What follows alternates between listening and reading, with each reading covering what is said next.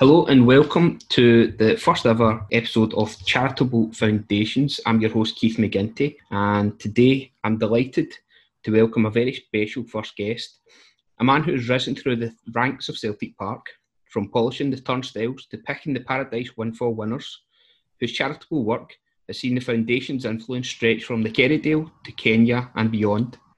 The sweet-toothed Celtic dad himself, Tony Hamilton, welcome to the pod. How are you, Tony? I'm very well. Thanks very much for having me on, and it's always good to be the first at something. I'm normally the last. I was always the last guy to get picked in the school team. I feel your pain there. I most definitely was myself as well. But you've risen above that mediocrity, some might say. Maybe not myself, but to make it quite high up in Celtic, you're the chief executive of the Celtic FC Foundation. We're going to have a wee chat today, and the idea behind this pod is to look at the charitable side of Celtic, the great work that goes on through the fans, through the club and yourselves at helping others. And it's something that the club was, of course, based on. I think it could be a long-running series for you because it's definitely not peculiar to the club's charity, to Celtic FC Foundation. It's a big, big part of who we are. Anybody associated with the football club, whether it's fans groups, whether it's the Green Brigade or supporters clubs or the Kano Foundation, it's everywhere. And I think the podcasts as well do a lot of this type of work as well. So it's very much part of the Celtic DNA. I've had an idea for a while, and hopefully we can get legs behind this as well. As I mentioned, you're the chief executive of the foundation. How long have you been doing that for? I have been doing it since April 2013, so just over 7 years. Fantastic. In that time, the foundation has grown massively. The work that you've done stretched from the East End of Glasgow down to London, over to Ireland. I remember you've done work in Haiti, Africa, I think all over the world. And it's testament to yourself and your team and just how much that is spread and the good work that's been done in Celtic's name. I think it's kind of you to say that. I think the reality is that without the power of Celtic, without the might of Celtic and the Celtic brand, and I'm always nervous about the whole concept of brand when we talk about football, but if you take all that away, if you strip it back, then there is no Celtic FC Foundation. All the stuff that you mentioned that we've managed to do, the people that we've worked with, the funds that we've raised, the projects that we've delivered, is only because of Celtic. It's because Celtic, again, I'm loath to use any management speak, but Celtic stakeholders, whether they are the executive of the football club or staff or supporters or people who run podcasts or supporters clubs, those people have made this happen. That's the reality of it. Without that, you take that away, it's nothing. I think it is also something that's synonymous with the Celtic brand now.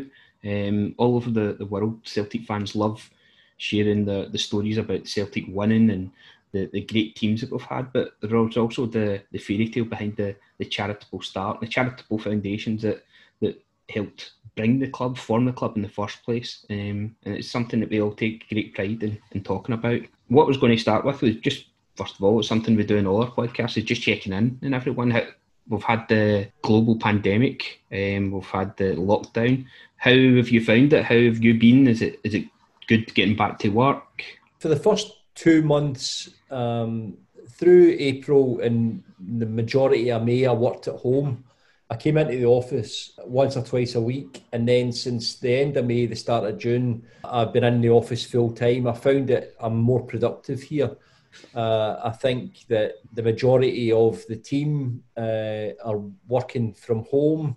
I'm fairly accepting in terms of things that I'm just not going to be able to influence, and I think one of them is, I'm not going to clear up this pandemic mess. So you either pull the covers over and take to your bed, or you get up and deal with it. So I'm getting up and dealing with it. And I think, to be honest, most people are. I genuinely believe that I know we're keeping an eye on people's mental health at the moment. It's a big, big factor. But I think the majority of people are doing what they have to do and just dealing with it in their own way. And not everybody's dealing with it the same way. How did the start of the pandemic actually affect your plans for the end of the season? it kind of killed us, if I'm honest. Our financial year runs from the 1st of July to the 30th of June. So the last quarter is where it's at. It's another hackneyed football phrase is the business end of the season, but it's the same for us. So we had a big dinner in London that we have every year, which was postponed. We had a game scheduled for here, which was obviously postponed, and a series of events that were just killed. Probably getting those back on has been difficult as well, because we move into another year and they're still without the vaccine and the certainty that it brings, then it's really, really difficult to plan anything. So it's a difficult time. It's no peculiar to what's happening with us at Celtic FC Foundation. I take no comfort in this, incidentally, but I know that the world's facing the same problems at the moment. So, unless you're in video communications or retail, then I think you're struggling at the minute. Sounds like it. One of the things that we always look forward to is the badge day at the end of the season. Keep a recollection. It was great that you managed to get them out through eBay, I think it was. It was phenomenal, actually, because we normally do okay with the badges. We do a few thousand, something, we might get to 10,000, but we only ordered 5,000 because we knew we were only going to have a game, and we sold them in 4 hours. Brilliant. So we've ordered another 5,000 and we've just about sold them out as well. So it's a good one. It's a nice looking badge. It's a nice design, and I managed to buy some in the first batch, which was great. I managed to get some myself, so that's added to my ever-growing collection. I don't think I'll get through any metal detectors if I take my Celtic scarf with me.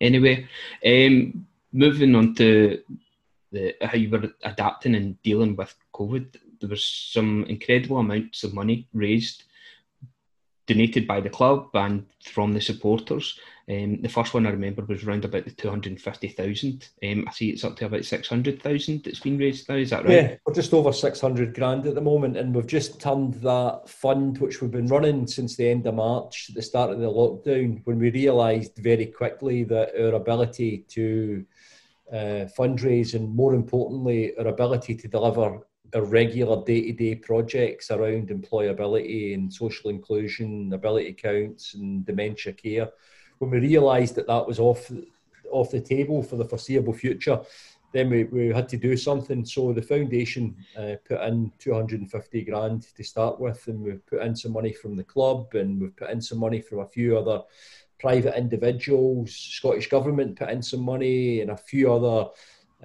trusts and funds.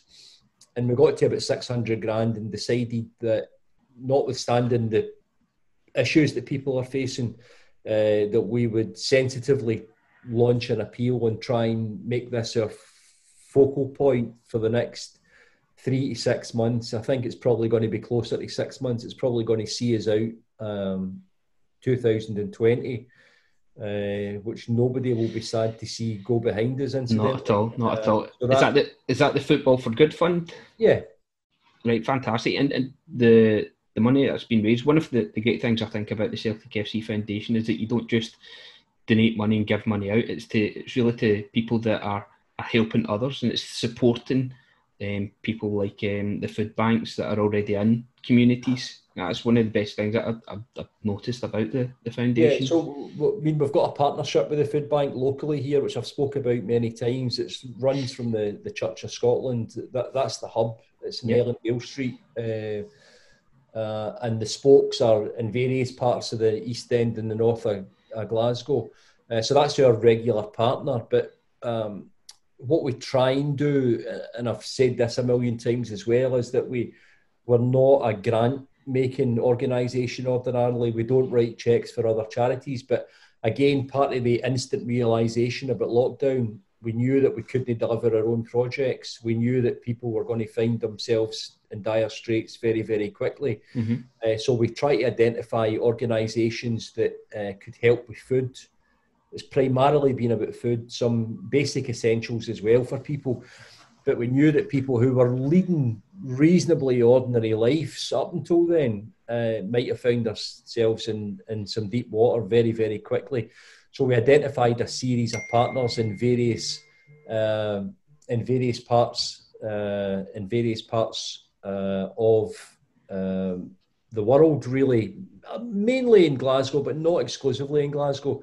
And we engaged with those partners to try and help make a difference in the short term. Was the foundation involved in helping to feed the NHS staff at Celtic Park during that? Was that we had two. We had two initiatives. We've got a third one at the moment. We had the first one was we partnered up with Cathedral House Hotel, which is easy for me to say, which is the wee hotel at just at Castle Street, across to the Royal Infirmary, and we fed NHS staff there for a number of weeks, and then we partnered with a restaurant that was his business had changed as well on the other end of town, and we fed NHS and key workers there for a few weeks as well. And we've got a thing going. I'm actually going in. I've got a meeting with the chief nurse at the Royal Infirmary next week. I'm going in to meet them around some other staff initiatives because we've had some funding specifically for that. So we're going to have a look at what that might look like for us. That I felt that was important because we never knew what the extent was. We've lost a lot of people in Scotland, clearly. Yep. You could look at it and say it could always be, it could have been much worse. We didn't know what the extent it was going to be, whether the pop-up hospital at the exhibition centre was going to be called into use or not. And we knew that these people were risking their lives to save our lives. That was clearly the message. So it was important for us that we just didn't take that and then move on, that we recognise it and we play some part in that, which is why we got involved in those initiatives. Fantastic. Some of the community work is wonderful to hear, and like you said, the NHS staff, how you're supporting them is great. How can we help now as the fans and supporters? What ways can we help support and donate? I think in terms of donating, we've set up a wee microsite and it's called footballforgoodfund.com. So you'll find that through the club site or the foundation site. So www.footballforgoodfund.com. And there's a series of ways that people who can afford it can make a donation electronically or writing checks or whatever it is. So that's up and running now. We launched that about 9 days ago, actually. We launched that at the start of last week. So that's up and running now. Once we get back to whatever normal looks like and we get people back into the stadium, then we'll think about how we can engage people in a more practical level. And that's the type of stuff that you do regularly and a series of other people do. And it's engaging with people, but we're not at that stage yet because we've got these restrictions and we've got nobody in the stadium. Well, there's maybe a dozen is in here today. We've got nobody for games, obviously. So it's that at the minute, if you can afford it, we would encourage you to try and help us. We'll make sure that the money goes to the right places in the course of the next 3 to 6 months. This is going to be our focus and our only priority is football for good. And is that really like starting on Sunday with the Green Day? Aye, so that was something that we've done a couple of times before. Every day in my house is Green Day anyway. Is this just an excuse for you to break out your green brogues? I've actually got a pair of green docks, but I struggle to bend down and get the laces tied on them. So I don't know what I'll wear on Sunday, but it'll be a Green Day anyway for sure. And that's the type of thing that we're doing. We've got a series of things planned. There's a wee bit of detail on that microsite, which is footballforgoodfund.com. That's my final plug for it. And that's it. And it's about engagement, and it's about also, if I'm honest, it's about being mindful of what's going on because we're getting into month 5 now. We haven't asked anybody for money to this point. There's a lot of people who help us ordinarily who might need some help themselves. So we know that the level of support that we get might not be where it normally is. I know you're going to come on and talk about the Christmas appeal. But we're asking people, if you can help, you can help. If you need help, we'll put you in touch with one of the organisations that we're helping, and that might be the way around it. I think that part of it as well is the trust that we've got in things like the foundation, that people are feeling a lot more open to asking for help whenever they're needing it, which is great. Just to round us up then, you've been doing the job since 2013, as you said. Is there any inspirational stories or any real feel-good moments that stand out to you that makes you just really, really proud in the job and the role that you're doing? I think there's been a few big events that I've took a wee moment and stood back and thought, wow, that was impressive. And again, if you take Celtic away from that, it's never going to happen in the first place. New York event, for example, and the games that we've done, we've sold out a few games here. Henrik and Lubo, and that was my son's first. That was my son's first game, so special memories. But I think so. That's the outward facing part, like in terms of fundraising and how you engage people and how people get involved in something. But the things that mean the most to me really are the projects that we deliver pre-COVID. Yeah. Like running the sensory room and providing a safe space for people who have got sensory issues to come and watch the games. The projects that we run under the banner of Ability Counts, which is Down syndrome and autism. The dementia care projects that we run in Glasgow and Edinburgh. And the employability stuff we do, it's like working closely with young offenders and trying to help them, provide some guidance, provide some employment opportunities, and try and steer them away from going back into the justice system and hopefully help themselves, help their families, help the economy. So those things are the things that maybe not as glamorous as having Henrik and Lubo, but those are the things that's the real metric for us. That's the real measure of who we are as an organisation. It's no income, it's definitely outcomes for us. Those wee personal touches of care are the ones that really affect the most lives, because they'll go on to help other people, which is great to see. Yeah, and it's no mass, it's no huge volumes, but it has a big impact in a local part of the community.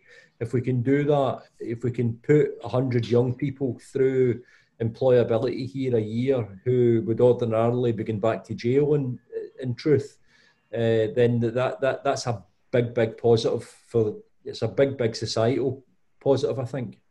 Definitely. We are on the eve of a momentous season for Celtic. I think you just missed the Lions 9 in a row. I missed it with. I mean, I wasn't here. How old do you think I am, incidentally? But I've done my research. You were born in '67, just after. So the first game I came to was '75. My brother Michael brought me here.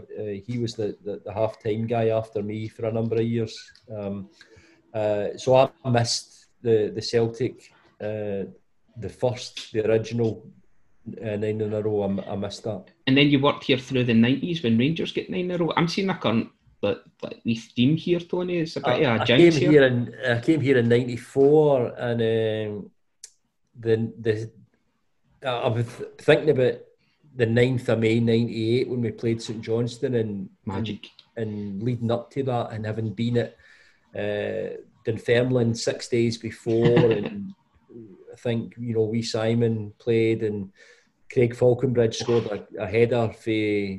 I think he scored it for Kirkcaldy, actually. I don't know how far out he was. That round, the first communion I was at, that was the mood just totally changed after that one. And then driving back through to Glasgow after the game, and the worry in the 6 days leading up to the match on the Saturday against St Johnstone, and then the euphoria of stopping the 10 and protecting our records, and we're in the exact opposite position now, where we were desperate to go and deliver 10. The Celtic support are desperate for that. Everybody at the club's desperate for it.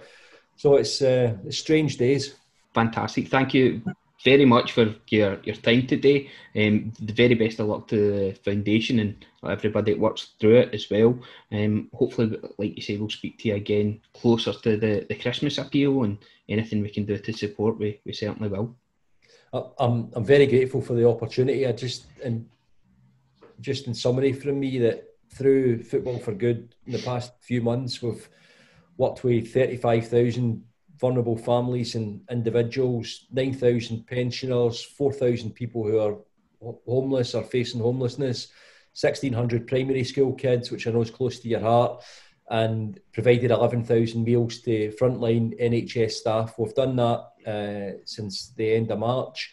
We want to do more of that throughout 2020 and then put it behind us. So if anybody can give us some help to do that, we'd be very, very grateful. Fantastic. Until next time, I've been Keith McGinty, Tony Hamilton. Thank you very much. We'll speak to you down the road.